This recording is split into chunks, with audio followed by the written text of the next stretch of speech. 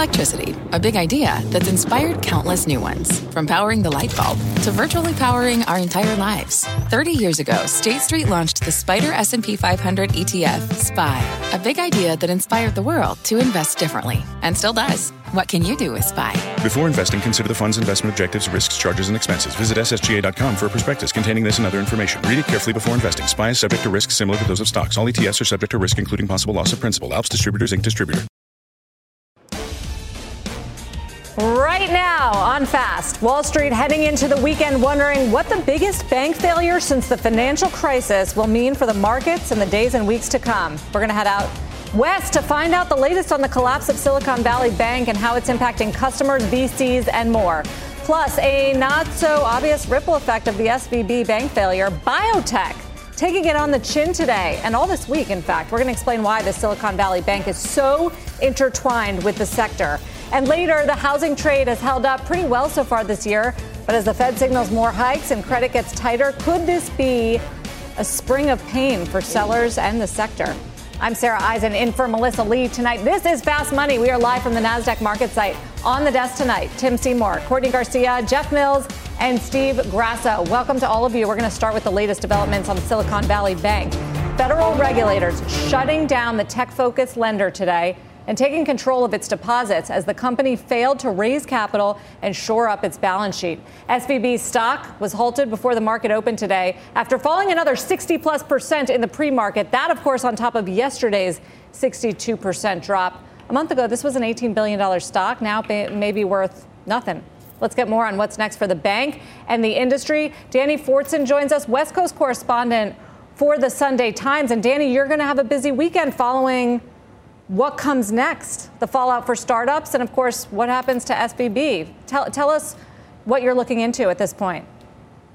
Well, it's going to be a very big weekend, right? Because as you have seen in the market, companies like First Republic, some of these other regional banks, they've all seen their stocks crash as well because, of course, the fear is that this is the sign of something bigger, that there is contagion. So what is happening right now, I think, are going to be round-the-clock talks all weekend so that on Monday morning they can come out and say, this company has been bought by a white knight and everybody's deposits will be covered on a one-to-one basis. And that is very important so that they can send a clear signal that this is not the sign of something much deeper and much bigger here. Yeah, I mean, that would be very positive if they could find that, if the FDIC could find a buyer. Give us a little perspective on Silicon Valley Bank, 16th largest bank in the country. The size has quadrupled in the last 5 years. Talk a little bit about the influence out there and the size and the scope here. Yeah, so it's a unique bank, right? It's a niche bank, but it's a very important niche. So they market themselves as having at least half of all startups as their clients. But what that means is that they are very exposed. And, what we've seen in the startup world and the tech world in the last 5 years, especially with zero interest rates, there's just been floods of money coming in from venture capital, creating all of these new companies. They've all got onto the books of Silicon Valley Bank. And now, of course, everything's gone into reverse. They started to pull their money out. Interest rates have gone up. The bond rates have gone down. And all of a sudden, they found themselves in a real crunch. Hey, Danny, what do you think? What do you think is the most dislocated stock action you saw today on the back of SVB? Was it First Republic? Was it Charles Schwab? Or do you think that this has the ability to cascade further and the story grow from here? I think the hope, obviously, is that it stops here, right? Because it's a unique bank, and also that, it doesn't have many individual customers. These are startups. And so then they're all controlled by basically a handful of venture capital funds, all of whom said all at once, pull your money out before it's too late. And what it really shows is the herd mentality out here. Once a few venture capital firms tell all their portfolio companies, get out, everybody starts doing it. And they have less than 40,000 commercial clients. So it doesn't take much. It doesn't take that many big accounts to really start a run. Jeff? Hey, Danny, Jeff Mills. Just a quick question about potential bank regulation. I know it might be a little bit early here, but are there any rumblings around what the implications could be relative to additional regulations coming down the pike once all this is handled? I think it's a little early for that. But again, I think that's why this weekend is going to be so important, because if they can say, look, this was a liquidity crunch, it was a cash crunch, we have figured it out, we put this into receivership, and accounts are going to be covered on a one-to-one basis, then I think that will be kind of a job done. People can breathe a sigh of relief. But that's why this weekend is critical as a message to the market and, of course, to the wider banking sector. Danny, we appreciate it. Keep us posted on your reporting. We'll follow it all weekend long. Good to talk to you today. Tim, there are a lot of ripple effects to talk about, whether it's in the banking sector. How about the startups? They funded half of American startups, and now some of these uninsured depositors are waiting to find out whether they're going to even get the cash so they can pay their employees. Look, there was an argument that the VC world was sidelined even before this news, at least, and they were working off of a capital and money that was in the coffers from last year.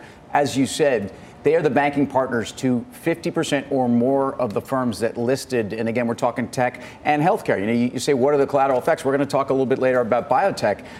To me, there are different places where I think you have enormous exposure to this. When you look at the overall risk to the market, this is where people are here. We hadn't been weighing tail risk. Everybody knows that this is the second largest banking failure, since the crisis. Everybody knows that this is the largest banking failure since the crisis. Since Washington Mutual, I think. And that everybody knows where we are in the stock market, which this week went through the 50, the 100, the 200-day, and that you've got dynamics here where people are evaluating dynamics for the market that we've been talking about. So that's the ripple effect. I think going into a weekend doesn't surprise me what stocks did on a Friday, because as we just talked about and Danny talked about, this weekend's got a lot of news. So, Steve, does it change your mind on anything? Because, one thing we've heard from all the bank analysts is this is idiosyncratic. It had a unique business model tied to startups. It doesn't necessarily reflect the fundamentals of the banking system. Yeah, I mean, it makes you want, that's why I asked that question to Danny. It made me want to step in and buy First Republic for a day trade. You should have bought it when it's down 50%. I know, after the open. My crystal ball was a little foggy. So you don't know how long this is going to last. You don't know how it's going to cascade. You don't know what the stories are going to be on Monday, who's going to get pulled into this, what the next ongoing risk is going to be. But the trader in me wanted to take a flyer and make sure it's only 6.5 hour flyer. I don't want to stay along these names. Too much exposure to the downside. Courtney, what about you? Yeah, I really don't necessarily see this as something that we need to be concerned about of the overall banking system. I think it's really too preemptive for that. They're primarily lending to VC companies, right? And your larger banks are much better diversified than that.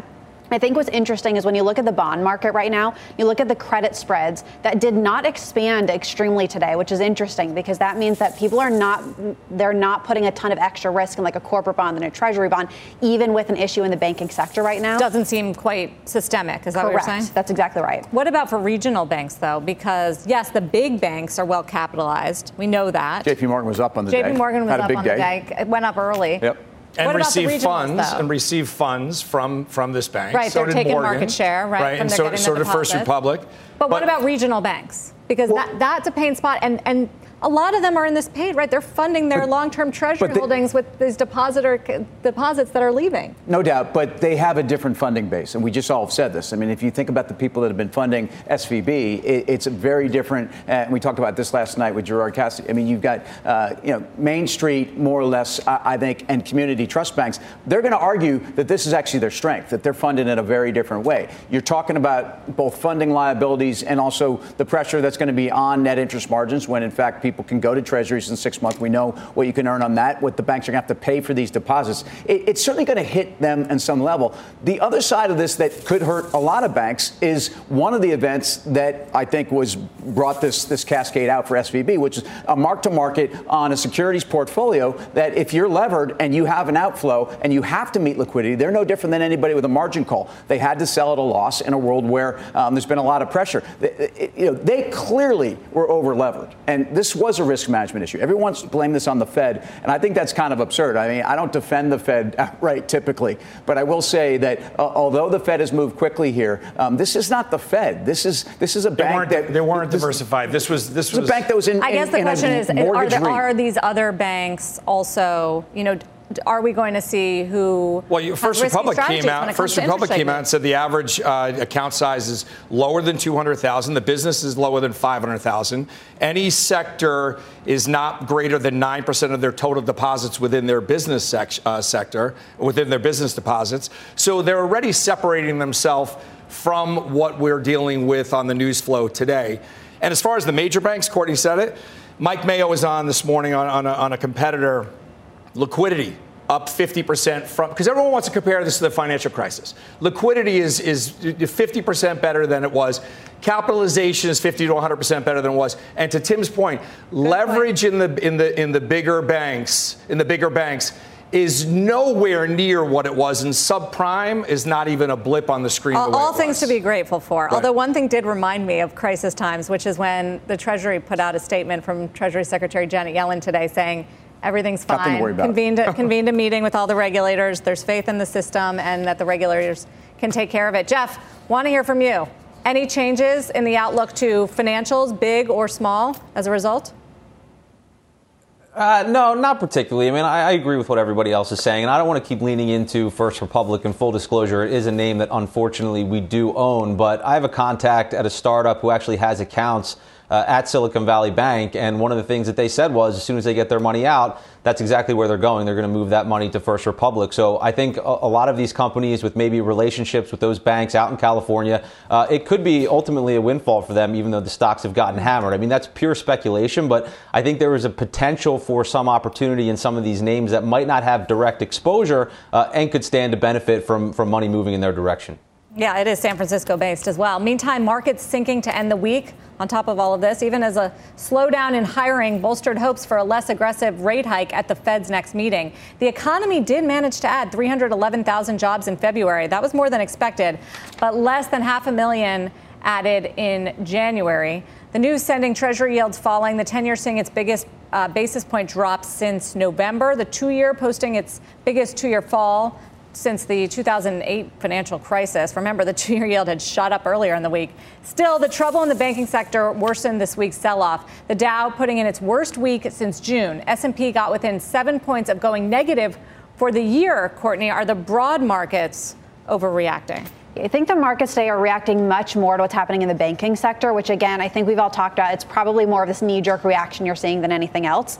But I think the jobs report actually had some good data in there, especially the fact that wage growth is not increasing as much as we want. And so it is leading to this idea that maybe there will be a 25 rather than a 50 basis point hike next month, which ultimately should be a good thing as we look forward. So we just need to get through some of these shorter-term headlines that are happening right today. Agree. The wages gave Powell cover to not go 50 in March. When we come back, is the housing market the next sector the market needs to worry about? Our Diana Olick here to take us through the numbers. And later, more on the SVB failure, how the biotech sector is getting hit hard by the bank's collapse. Stick around, much more Fast Money in 2 minutes.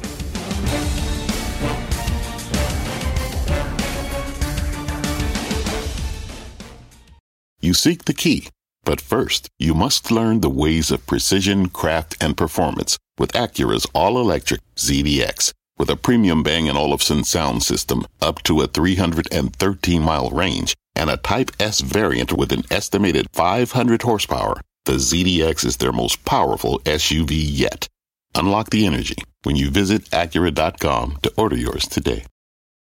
Wouldn't it be great to have all your investment and retirement accounts in one place? Yahoo Finance, our sponsor today, makes it easy. I use it to put my investment account and 401k accounts into one hub and get expert tips that help me confidently manage my money. For more than 25 years, Yahoo Finance has been the brand behind every great investor. Whether you're a seasoned investor or are looking for that extra guidance, Yahoo Finance gives you all the tools and data you need in one place. They're the #1 finance destination, producing a holistic look at the financial news cycle, including breaking news, original editorial perspectives, analyst ratings, independent research, customizable charts, and so much more. Securely link your brokerage accounts for a unified view of your wealth, including 401k and other investments. A comprehensive perspective is what sets apart great investors, and it's how Yahoo Finance ensures you have the insight to look at your wealth in its entirety. For comprehensive financial news and analysis, visit the brand behind every great investor, yahoofinance.com, the #1 financial destination, yahoofinance.com. That's yahoofinance.com. Welcome back to Fast Money. Today's sell-off dragging rates lower, though the 30-year fixed mortgage rate is still hovering near 7%. And now home inventories are surging in certain markets as a lack of affordability curbs demand. Diana Olick here with the latest details. Diana. Yes, Ari, the mortgage rate is right below 7%, but still bouncing up and down again. And new inventory and pricing data is showing why we're seeing a uniquely volatile market. After dropping sharply in January, the monthly payment required to purchase the average home jumped by nearly $100 by the end of February. At current income levels, it now takes just over 33% of the median income to make those payments. 24% is the 30-year average, and that's according to Black Knight. Now, that's nationally, but some of the least affordable markets are now Las Vegas, Nashville, Seattle, Miami, and Los Angeles. We actually went to an open house in Las Vegas last weekend. Just 2 sets of buyers came in 3 hours. The agent said inventory there is rising fast. Especially here in Las Vegas, a lot of people moved from California thinking this could be where they were going to live in their no state income tax haven, and then got the call from work after COVID saying, nope, we got to come back home. In fact, inventory in Las Vegas is now up 200% from a year ago, and prices dropped in January, but then rose into the first week of March, according to Parcel. Why? Well, those are closings, so contracts signed in January when mortgage rates hit 6%. Along with Vegas, Parcel is also seeing homes go for well below list price now in Phoenix, Tampa, and Charlotte, all of which were some of the hottest markets in the first part of the pandemic. Now, Sarah, not so much. All right, Diana, thank you very much. Diana Olick. Let's trade that. Tim, look, mortgage rates, we thought that they had seen the top and then they climbed up again. Now with this banking trouble, they're going back down. Well, they're linear and they're connected on the way up. On the way down, look, there's also credit dynamics and lending dynamics that suffer in the back of what's going on. Banks are not giving more money away now on the count of what's happened over the last couple of days. There's no question about it. So lending standards will tighten up. I think if you consider, it's great that the Fed funds, I think, went from 469 down to 428 basically in one day.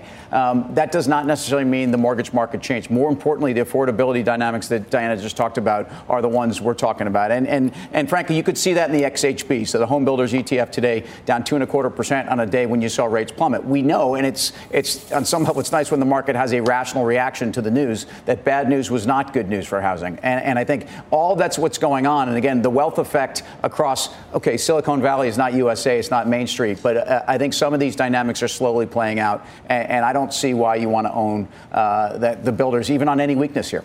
Anybody disagree with that? Everyone's been trying to find the bottom in the builders and on rates. Yeah, the problem, though, is, to Tim's point on affordability, who is going to be putting their house up for sale if you have a 3.5% mortgage or a 4% mortgage and you have to flip it out? You have to have owned that home for a long period of time to get some equity in it to make it worthwhile for you to turn around, buy something else for a 7% mortgage.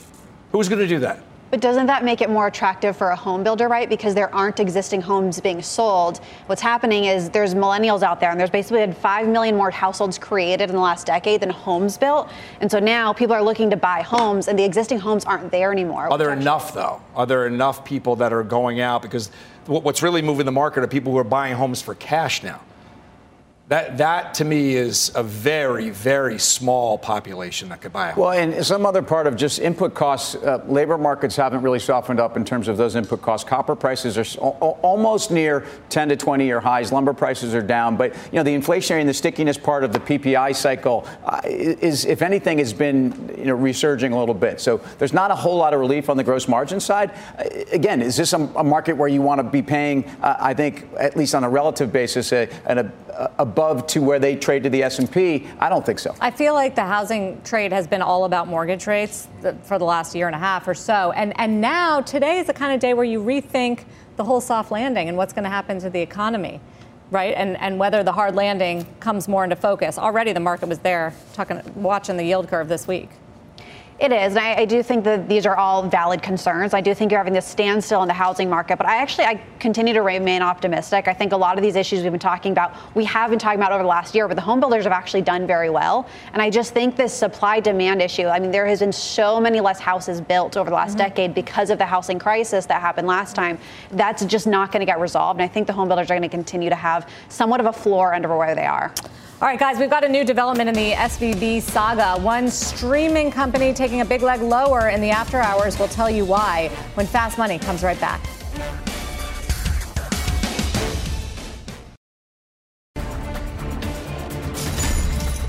We have a market flash on Roku. Shares dropping in the after hours. Bertha Coombs following it. Bertha. Sarah, Roku has filed an SEC filing saying that it has funds at SVB Bank. As of March 10th, they amounted to $487 million, which, of course, largely uninsured. That represents about 26% of the company's cash. They say they have $1.4 billion in cash equivalents distributed across multiple large institutions. They say their deposits with SVB are uninsured, and at this time the company does not know to what extent they'll be able to recover that cash on deposit at SVB. Notwithstanding, though, they say they believe that they have existing liquidity, balance, and cash flow from operations will be sufficient to meet working capital expenditures, and material cash requirements at the moment. Nonetheless, you can see their shares taking a big leg down, Sarah. Yeah, they were down 5% a moment ago, now down about 4%. Bertha, thank you. By the way, just getting headlines as well that SVB is being removed from the S&P 500. Not surprisingly, medtech company Insulet, ticker PODD, is going to be replacing it. Jeff, Roku, is this a risk factor we should be paying attention to? We're about to find out, I think, a lot of these companies and who's exposed. Yeah, I mean, I think ultimately they end up getting the money back. The question is, how long does it take and what is their liquidity position? I mean, it seems to be okay, but this is a stock that we've talked about a number of times. Fairly high valuation. Growth is slowing. I just pulled up the chart here. I mean, it rallied hard up to that downward sloping 200-day moving average, failed. So it's not a stock I wanted to own even before this. I think this just puts more hair on it, so I'd be staying away. Yeah, down 3.5%. Biotech also getting hit in all this. According to Stat News, 12% of the company's deposits coming from life science and healthcare companies. That's from SVB. The biotech ETF down nearly 4% today and over 7% since just yesterday. So how deep will the ripple effects in this sector be? Well, I mean, think about really who's funding biotech. And we're not talking about Gilead and Amgen. And I mean, we're talking about small startup VC. And this is absolutely in the same train as high multiple tech and internet and whatnot. So if you look at the XBI, it's down 18% off recent highs. It's actually been having a decent rally back. Some of this is that a lot of these high multiple names have had a great run. But if you think about a world where funding just is not there for companies that really money at one point was free, we all know that story has changed dramatically, but the story has now changed again. And I don't look. But to Jeff's point, if you're a public company, and you'll probably get paid back, it just might be a matter of time. If you're a startup, though, a smaller company that relies on the funding and you don't have it to meet payroll or for whatever your cost needs are, then you've got a problem. But a lot of those companies in the XBI, different to me than the IBB, don't make money. I mean, again, spec healthcare, even public companies, I mean, they're there to burn cash and go out and find the next great thing, and a lot of them don't make money. All right, it is time for the final trades. Let's go around the horn. That was fast. Time flies when you're having fun, Jeff. Jeff? Yeah, so obviously a lot of damage here. Macy's is one of those casualties. It's down back below support. I think there's quite a bit more downside. Steve? Market told you J.P. Morgan was okay with the terrible headlines today. J.P. Morgan. Courtney. Actually going to go against consensus here. I do like the home builders. D.R. Horton gets your first-time home buyers. I think it's one to look at. Nice. I like that. First of all, thank you for joining us on a Friday pleasure. afternoon. I know you were working hard all day. Coca-Cola makes money and free cash flow, and companies that are generating free cash flow. And in this case, a company that's actually been growing its payouts. I think of the names you're finding in this environment. You always pick ones that I cover. Well, that's so nice especially when you're here. That does it for us on Fast Money. Don't go anywhere because we are going to have options action coming up next.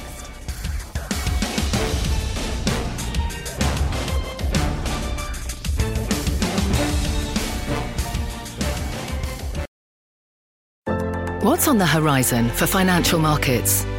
At PGIM, it's a question that over 1,400 investment professionals relentlessly research in pursuit of your long-term goals.